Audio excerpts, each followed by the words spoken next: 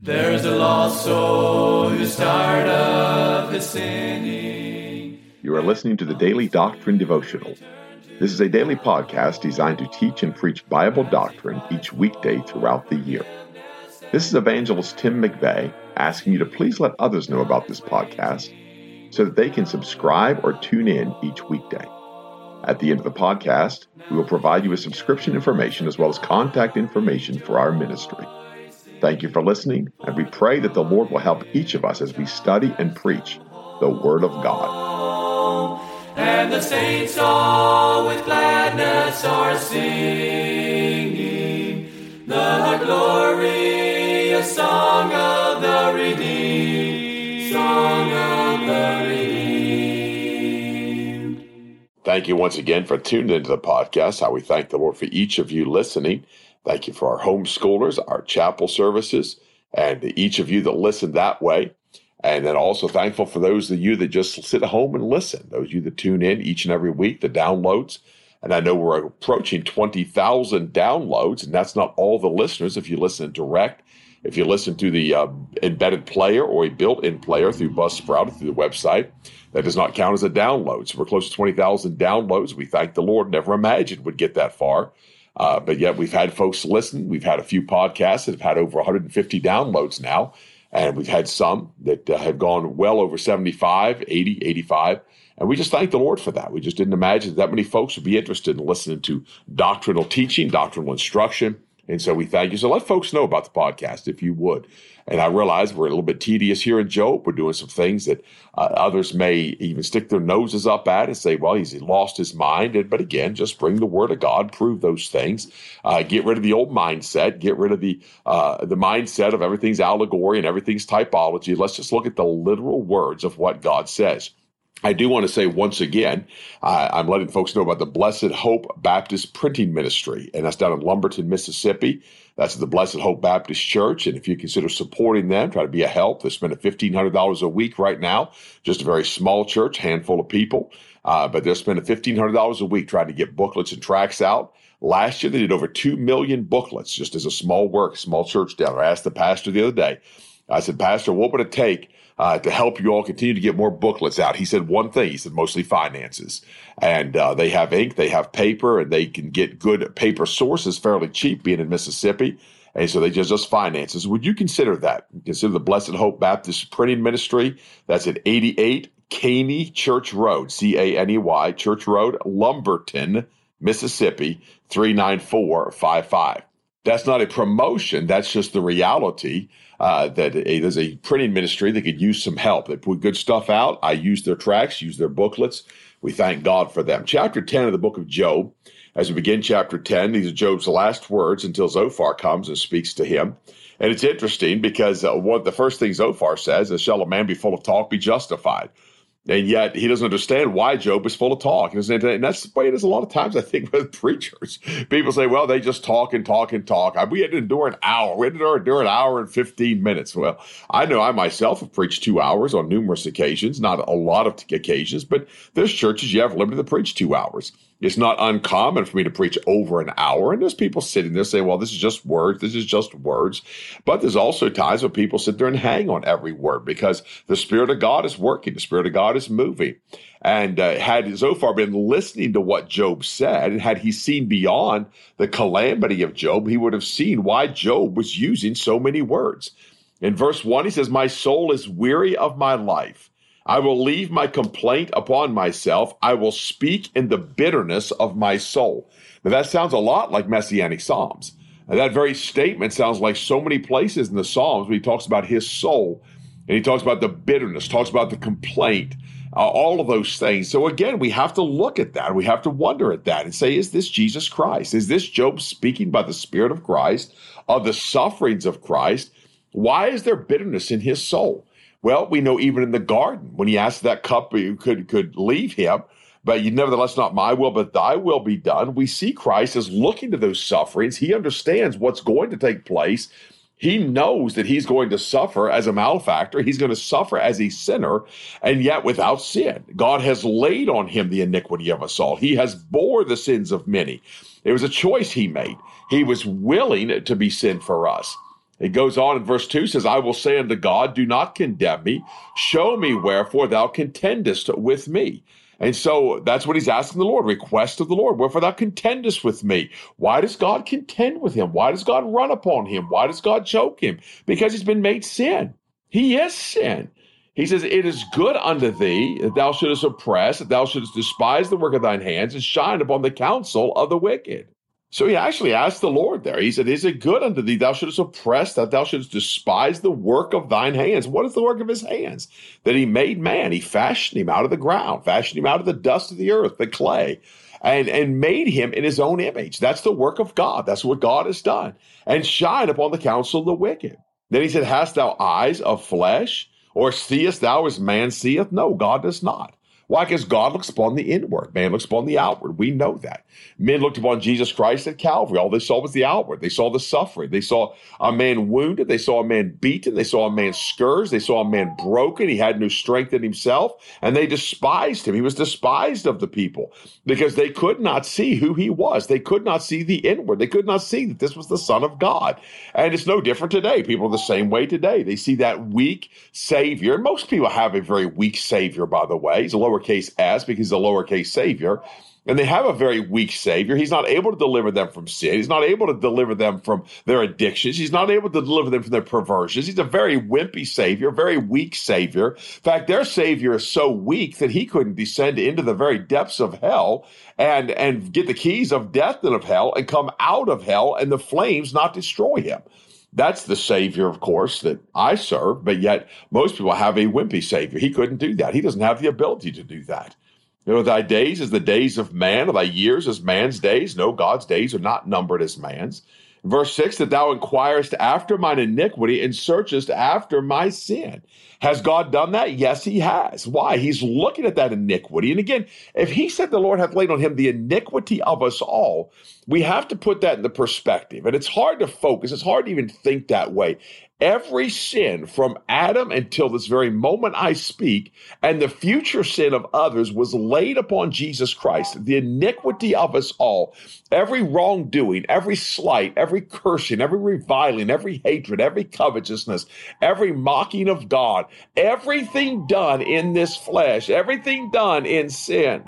And part of that's the reason why churches have become a social club today. They don't see the focus on sin. They don't see the focus on what Jesus Christ has done.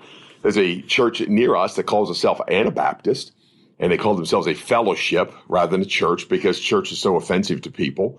And yet you look at the Anabaptists of old and what they are as Anabaptists. Yes, they wear homespun clothing. They wear very plain, simple clothing. Some of them drive buggies and horses. Some of them do not have electricity in their homes, but they're kind of a hodgepodge of disgruntled Mennonites and German Baptists and disgruntled River Brother, and disgruntled former Amish and disgruntled people. And they have an idea of what they call a church, but yet it's not according to Scripture. In fact, one of the thrusts right on their webpage, it tells you that the main focus of their church, the thrust of their church, is to provide fellowship amongst the brethren. And that's not what God has called us to do. He's called us into the fellowship of he and his dear son. And if you're in that fellowship, you're in the fellowship of the brethren, but the fellowship with him is far more important than the fellowship of the brethren. If I'm on a desert island by myself, I can still have fellowship with God and still be contented in that state I'm in. When Paul was shipwrecked and he's on the isle there, and of course the heathens have come upon him, if you will, men of baser sort of there, and yet they showed him no small kindness. And amongst them, he had fellowship. Why? Because he had fellowship with the Father and with his Son, Jesus Christ. And that's what's lost today amongst churches. What's lost? They don't understand this matter. This is what Jesus Christ did. He came to take away your sin. That's why he bore your sin. He came to wash you from your sin. You don't have to bear your sin. You don't have to bear the guilt of sin, the burden of sin. And by the way, he goes on and says this in verse 7, thou knowest that I am not wicked, and there is none that can deliver out of thine hand. Verse 7. Now people say if that's Job right there, he's a hypocrite. Well, Job wasn't a wicked man. He was a perfect and upright man. But yet Jesus Christ in prophecy is being judged for sin, but he was not a wicked man. He was the Son of God. He was pure. He was blameless. He was holy. He was the Lamb of God that taketh away the sin of the world. That's why he came. That's who he was. Yet he was judged for sin. Why? Being made sin. Borach says it's so important to focus on that because his soul is going to be made an offering for sin. His soul is going to be offered that you and I don't have to die in our iniquity. We don't have to go to hell. We don't have to die a death of a sinner. We can be in Jesus Christ. That's why he died. That's why he came. Overthrow the works of the devil. How's he going to do that? By saving a sinner. The work of the devil is to try to destroy God's great creation and try to destroy man from off the earth and convince men that he's not only a figment of their imagination, but that God himself is a figment of their imagination. And it's bombarding us today. It's in every school. It's in every practice. It's in every workplace. You're forbidden to talk about God most places. If you do talk about God, you're a weirdo and a nut and a quack.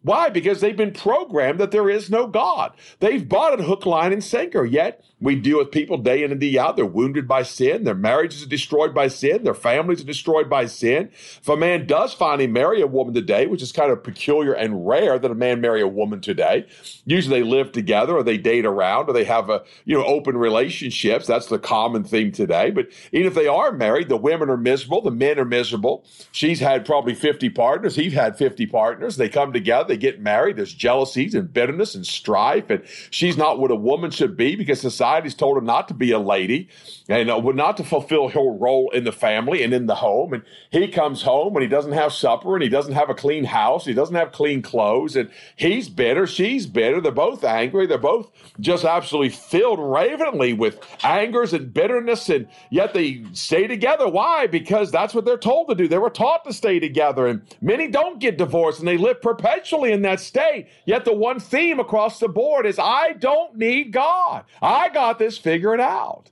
And that's why Jesus Christ came and died, in case folks decide they do need to figure it out. In case they do need to figure out their lost estate. They're lost without hope. They have no hope because they don't have Jesus Christ. That's why he died. That's why he came, to give them hope, to give them relief. Doesn't matter how vile you've been, he can make you clean. Doesn't matter how awful you've been, he can make you clean. He'll wash you from your sins in his own blood. Thank the Lord for the blessed name of the Lord Jesus Christ. He goes on in verse 8, thine hands have made me and fashioned me together round about, yet thou dost destroy me. And there's that word, destroy him. What does it mean to be destroyed? It means every bit of you has absolutely been put down to the ground. That's what destruction is. You look at a building that's been destroyed. How do you know the building's been destroyed? Then not only does the wrecking ball come, and then the dump trucks have taken away the debris, but then they go down the basement. And they dig up the pilings, and they cut out the concrete, and they smash it to pieces. And they put dirt fill back in there, and they put grass upon it, and you cover. You know what? There's nothing left. That's what it means to utterly be destroyed. And what does that word destroy? The connotation there is what the word of God speaks of with God when he says you're supposed to fear him to get destroyed both body and soul in hell. That's the destruction God talks about, both body and soul. Those two things are going to be, why? Because that's what's destroyed on Jesus Christ. His body is destroyed on the cross of Calvary. He is dead. He dies a death. He bleeds his blood out of his body. He takes his last breath. He gives up the ghost. His soul is then offered for sin. The destruction of hell is destroyed in hell. He is destroyed, yet God in his mercy resurrects his son. God resurrects his son according to the scripture, brings that soul and that body out of there, brings that soul out of hell, brings that body out of the grave with the soul, reunited with the spirit, glorified in his body. That's Jesus Christ. That's the paramount understanding of the gospel. That's why we preach. That's why we look at Job in the eyes of a prophet, that folks would understand that's what he's done. That's who he is. Thine hands have made me and fashioned me together round about. Yes, his hands made his son. We looked at his son and said, what hast thou made? Is he going to say that to the maker in Isaiah? No, he's not going to say that to the maker, because he was made of a woman, made under the law, that we that which are under the law might receive the adoption of sons. That's why God made him. But yet thou dost destroy me.